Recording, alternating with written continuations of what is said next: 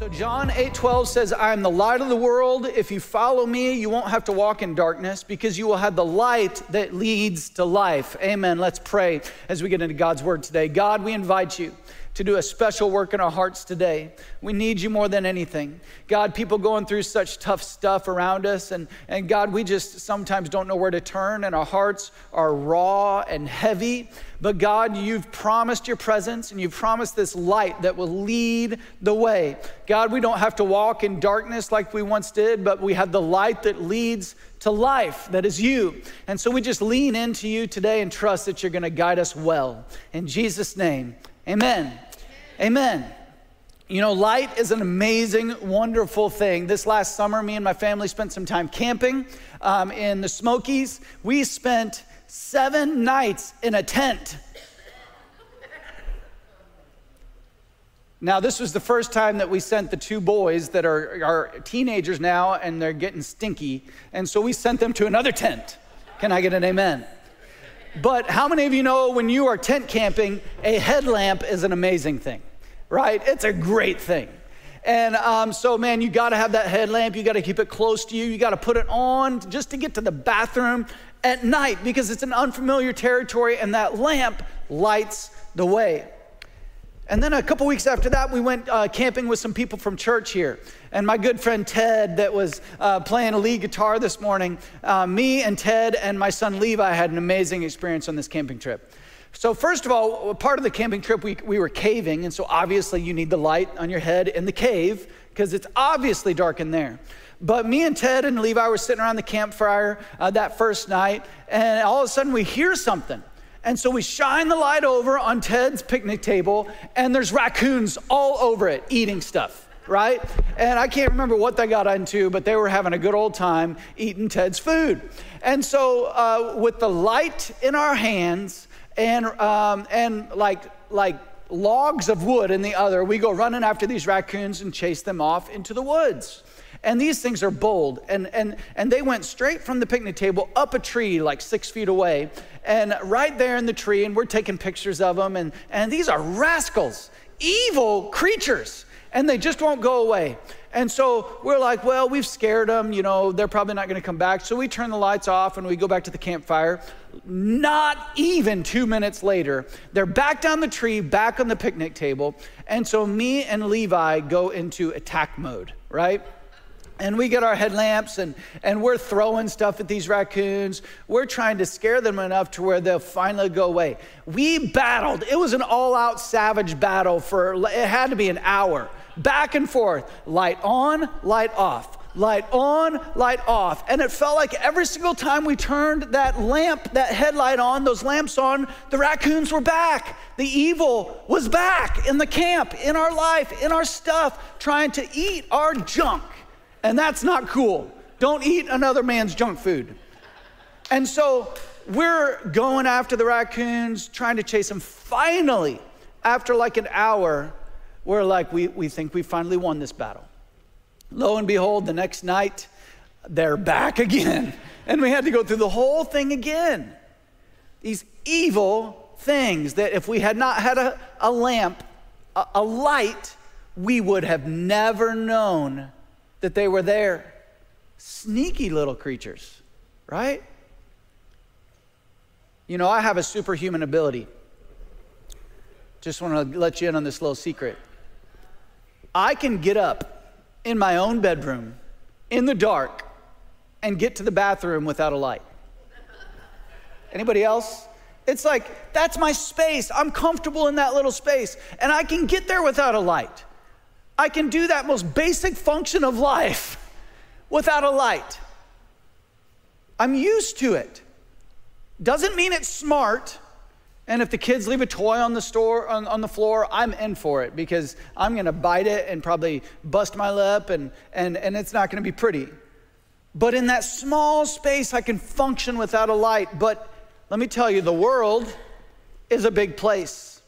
There's things out to get you. There's things that you're going to trip over. There's things in life that are going to just knock your socks off, and you're not going to know what to do, and you're going to be confused, and you're not going to know where to turn without a light. And so I might be able to function on my own in my room without a light. But you get out in the big bad world where there's crazy raccoons and stuff, you need a light. There's stuff that's gonna come at you in life that you need a light for. When you turn the light on, you're gonna see things that you didn't see before. When you turn the light on, you're gonna see things that you didn't see before, and that's what Jesus does in our life. You see, all throughout Scripture, there's this contrast between light and darkness. What are the first words out of God's mouth? Let there be light, the beginning of creation. So God is light. Satan is called the prince of darkness. So it's a very clear, black and white, light and dark comparison. Paul the apostle, when he was knocked off his donkey on the way to Damascus, he said, and what did Jesus say to him? Jesus spoke to him from heaven and said, I'm sending you to the Gentiles to open their eyes. When your eyes are closed, it's dark. When you open your eyes, it's light. So they may turn from darkness to light, from the power of Satan to God. You see the contrast. God is the light, Satan is the darkness. Then they will receive forgiveness for their sins and be given a place among God's people who are set apart by faith in me. The very mission that Paul was given, the very reason that Jesus came, the very words that God spoke into existence, let there be light. And so the context of our story today, the context of our story in John chapter 8, Jesus is teaching at the temple, and the Pharisees bring Jesus a woman that they caught in the act of adultery. Can somebody say awkward, right? Caught in the very act of adultery, and they put her right in front of Jesus. Now, last time I checked, it takes two to tango.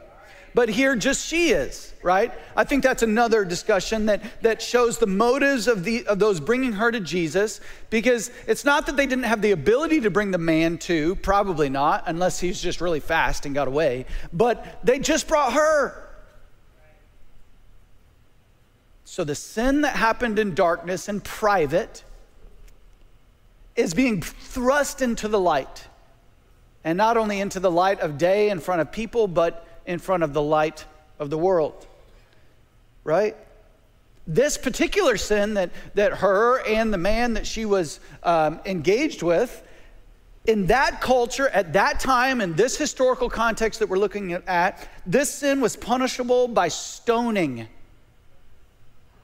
being stoned to death. Usually, for you and me, no matter how much we try to hide our sin, and every single one of us, no matter who you are, there's secret things in your life that no one knows about. And no matter how much we try to hide our sin, it gets thrust into the light. Maybe you remember that time you were a kid and your mom literally caught you with your hand in the cookie jar or in the candy drawer or whatever it is. And that feeling of, I got caught. And as you get older in life, you realize that it doesn't matter who you are, you can only hide the addiction so long. You can only hide the lies for so long before you're found out, you know. But I've got news for you. The raccoons only have so long to run around in the dark before the sun comes up. And the light always shines on dark places. The morning is coming. And so just like this woman who was caught in the act of adultery in a very awkward place, the dark parts of her life were thrust into the light.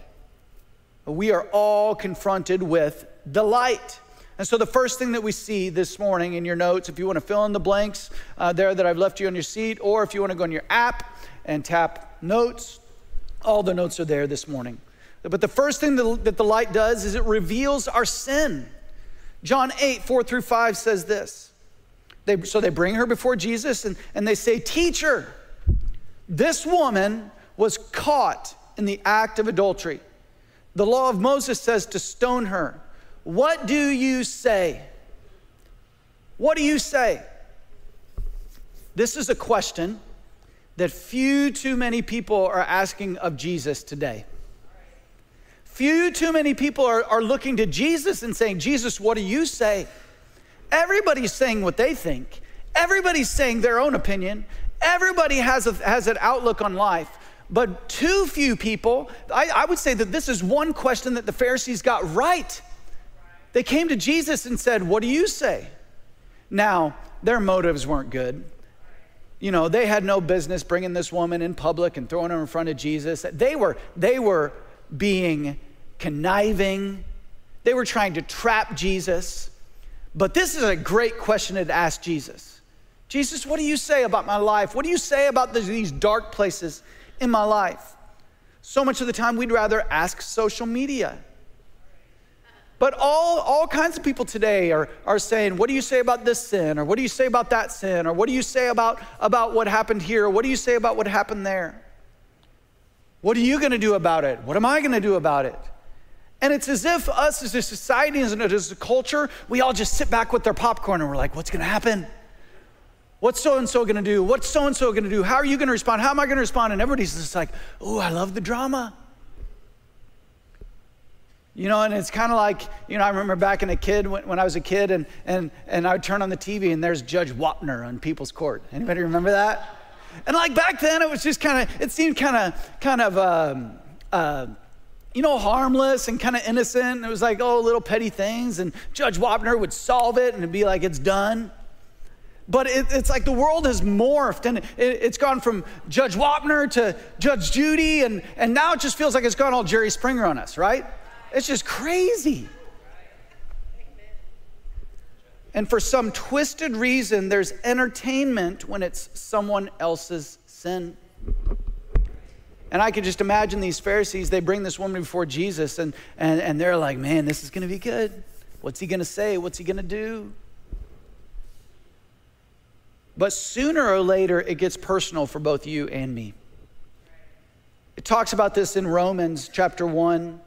All the different sins and things that we struggle with. And it begins with just a refusal to acknowledge God as God. And it leads on to actions that completely deny the goodness of God. You know, things like, you know, what this woman was involved in, adultery. You know, these days, pornography. You know, back then and now, homosexuality, materialism, anger, unforgiveness, pride, theft, dishonesty, rebellion against parents, rebellion against God, refusing to call what God says is sin, sin. In Romans 1:32, it says, they know God's justice requires that those who do these things deserve to die.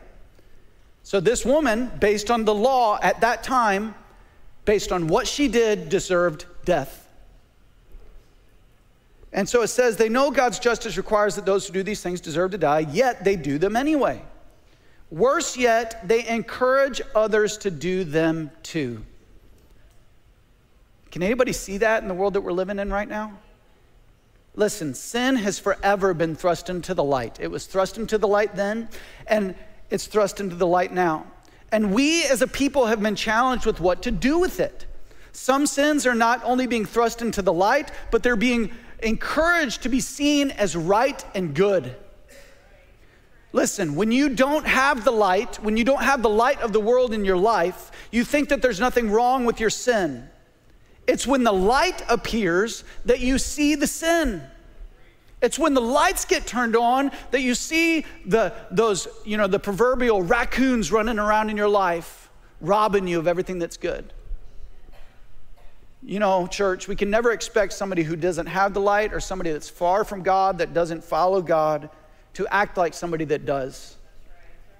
But all of us, the Bible says, are confronted with the choice of what are we going to do with Jesus. In Romans chapter 1, it says that all of us, man, we're without an excuse because the light of the world came into the world. And so Jesus was challenged with this too. The Pharisees come and throw this sin before him, and they're like, what are you going to do? And they all get out their popcorn. What's he going to do? And in John 8:7, Jesus says, all right, But let the one who has never sinned throw the first stone. Jesus says, let the one who's never sinned throw the first stone. Now I love this because it's easy to be like, man, they're wrong and they're wrong and they're wrong and that's wrong and that's wrong. But Jesus, he comes on the scene and he's like, okay, you want to be that one? Okay. Let the one who's never sinned throw the first stone. Listen, the presence of Jesus, the light of the world, didn't just reveal the sin of the woman. He revealed the sin of humanity. The crowd couldn't see their own sin. They could only see the sin of the woman. Jesus revealed to them what it says in Romans 3:23, that all have sinned and fallen short of the glory of God. And so the whole crowd all at once went from woe is them to woe is me. All of them went from look what she did to look what I did. And this is the journey that every single one of us, no matter who we are, has to take. John 3:19-21 says, this is the verdict.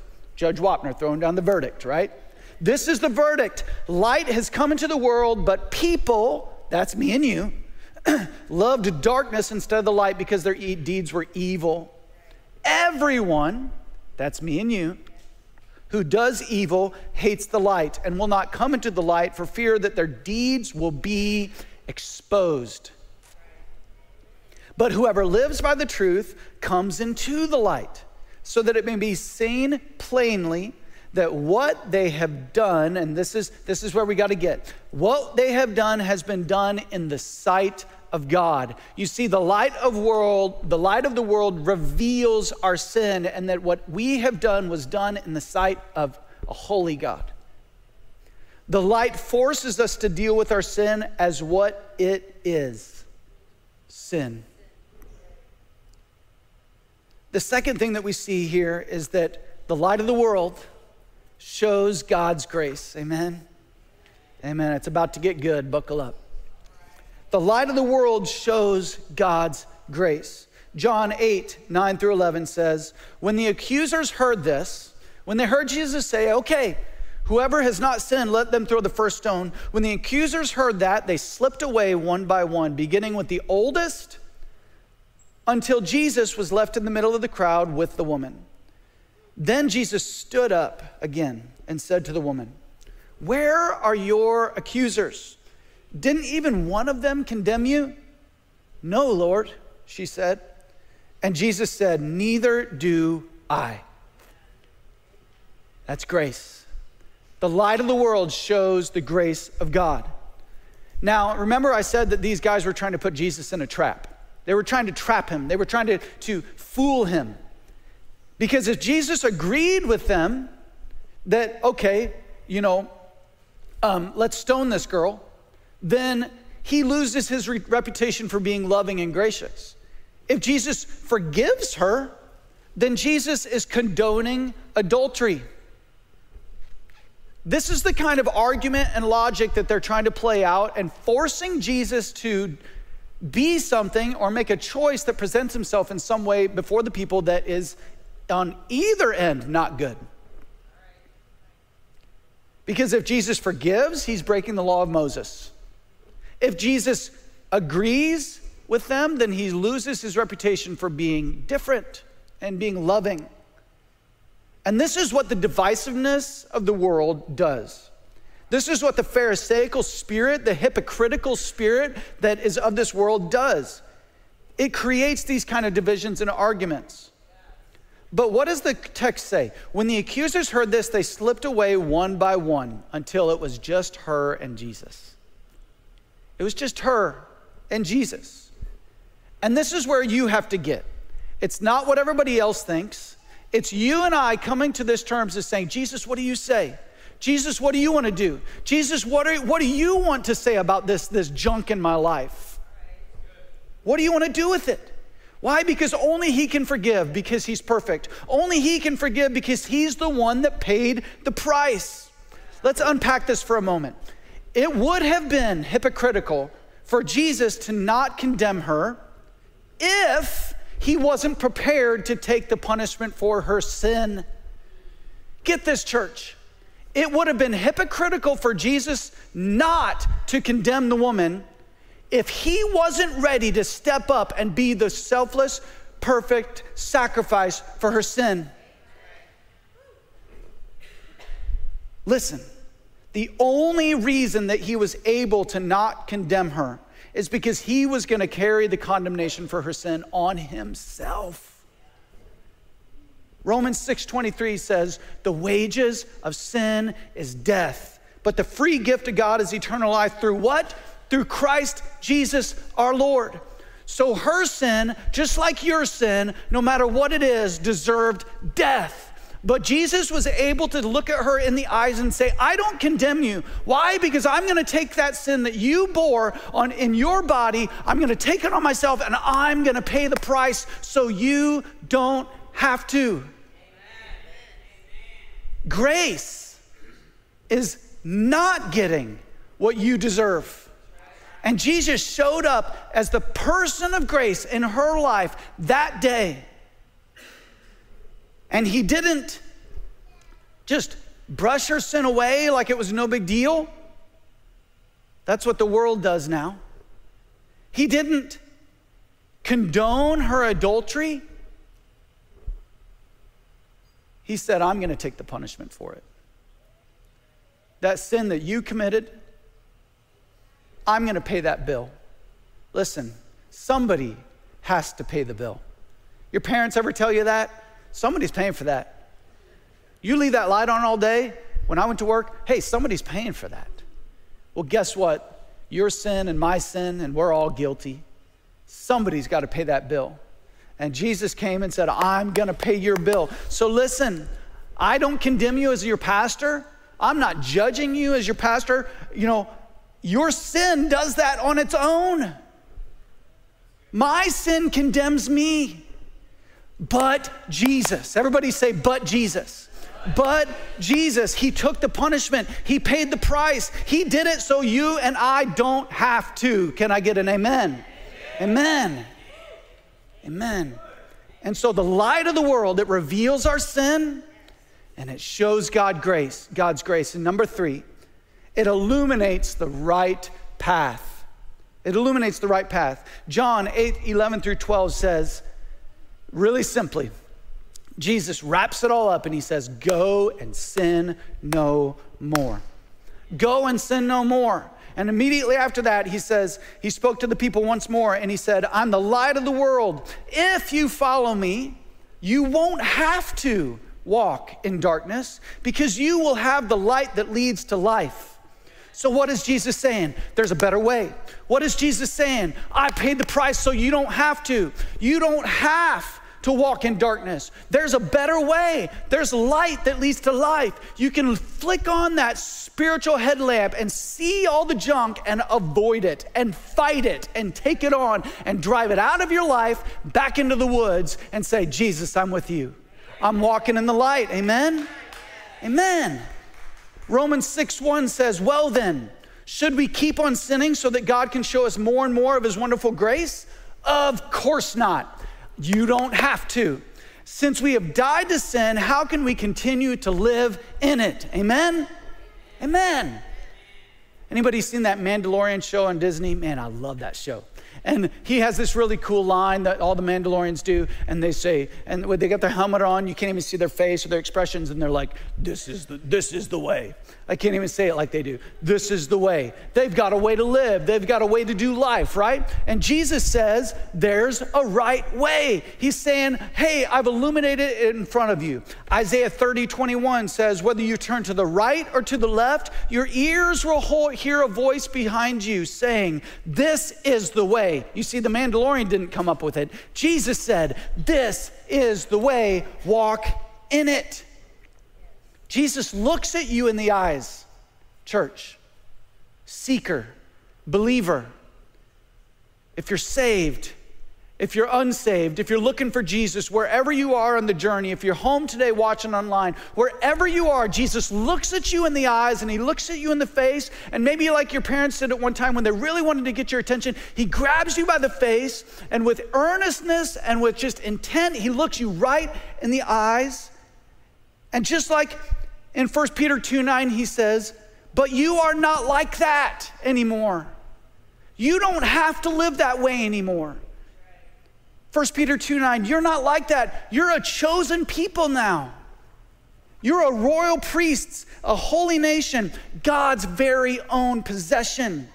As a result, you can show others the goodness of God, for he what? He called you out of the darkness into his wonderful light. Amen? There's a better way. Jesus, the light of the world, shines the light on the path and says you don't have to live like that anymore. God says you're better than that. And I've got better things for you to do. So don't settle for the world's standards anymore. There's a better way. There's a better way. You see, this world wants to create division and arguments and just condemnation and all that. When Jesus wants to look into your eyes like a loving father and just say, hey, son, daughter, there's a better way. There's a better way. You see, he looks into the eyes of a sinner, you and me. No matter what your sin is, no matter what you're going through, he looks into your eyes and he pleads and he's crying out to you, there's a better way. Don't look through the lens of this world. Look through the light of the world. Turn on the light. Ephesians 5:8-14, as the band comes, we're going to sing another song. We're going to worship Jesus together once more today. We're going to read this passage. It says, for once you were full of darkness, but now, everybody say, but now. But now you have light from the Lord. So live as people of light. For this light within you produces only what is good and right and true. Carefully determine what pleases the Lord. And remember, let's ask ourselves that question. Jesus, what do you say? Jesus, what does your word say? Not what I feel, what's real. God, what does your word say about XYZ? I'm going to ask Jesus. Carefully determine what pleases the Lord. Take no part in worthless deeds of evil and darkness. Instead, expose them. Expose them. It's shameful even to talk about the things that ungodly people do in secret, but their evil intentions will be exposed when the light shines on them. Remember, the light of the world reveals our sin. It's the most loving thing that Jesus could have ever done for us, is walk into our lives as the light of the world and say, hey, there's a better way. And so, what does the word say? But their evil intentions will be exposed when the light shines on them. So he reveals our sin. For the light makes everything visible. This is why it is said, listen, church, this is what Jesus says to you and me today. Awake, O sleeper. Rise up from the dead. Isn't that amazing that Jesus gets to say that to you and you say, Joe, I'm alive. Just like Jesus said to Nicodemus in John chapter 3, you got to be born again. You got to step into the light. You got to step over from darkness to light. And so Jesus says, awake, O sleeper, rise up from the dead, and Christ will give you light. And so rise up from the dead, that shows God's grace. He's given you a second chance. And Christ will give you light. He's gonna illuminate the right path before you today. And so the challenge for you and me, no matter where you are, whether you don't know Jesus, whether you've been following Christ for a long time, whether you've fallen off the wagon, wherever you are, the challenge today is to wake up, turn on the light, rise up from the dead, and Christ is going to be the light in your life. Amen? Amen. If you could bow your heads and close your eyes. If you're here today and you say, Joe, I want to step into the light today. Jesus has revealed my sin to me. And instead of feeling condemned, I feel convicted in the best way possible. Instead of feeling like God is mad at me, I feel like Jesus has revealed my sin because he loves me. Instead of feeling like I can't be forgiven, God's given me hope that he has grace for me.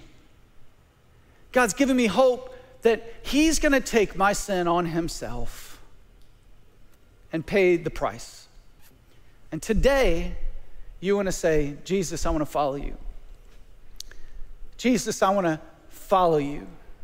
If that's you today, with all the boldness that you can muster in your heart, I want you to raise your hand to heaven and say, Jesus, that's me. I wanna follow you today, Jesus. As we sing this song, church, I just wanna encourage you to reach out, put your faith and trust in Jesus. Let's stand up across this place and sing. I've lived stories that have proved your faithfulness, and I've seen miracles my mind can't comprehend. There is beauty in what I can't understand. Jesus, it's you. Jesus, it's you. Oh, I believe you're the wonder-working God. You're the wonder-working God. All the miracles I've seen, too good to not believe. You're the wonder-working God, and you heal because you love. All the miracles we'll see. You're too good to not believe. Too good to not believe. Too good to not believe. And I can't resurrect a man with my own hands, but just the mention of your name can raise the dead. So all the glory to the only one who can. Jesus, it's you. Jesus, it's you. Come on. I believe you're the wonder-working God. You're the wonder-working God. All the miracles I see, you're too good to not believe. You're the wonder-working God, and you heal because you love. All the miracles we'll see, you're too good to not believe. Too good to not believe. Too good to not believe. After everything I've seen, you're too good to not believe. Too good to not believe. Too good to not believe. Yes, you are, Jesus. You are too good to not believe. You're too good. Too good.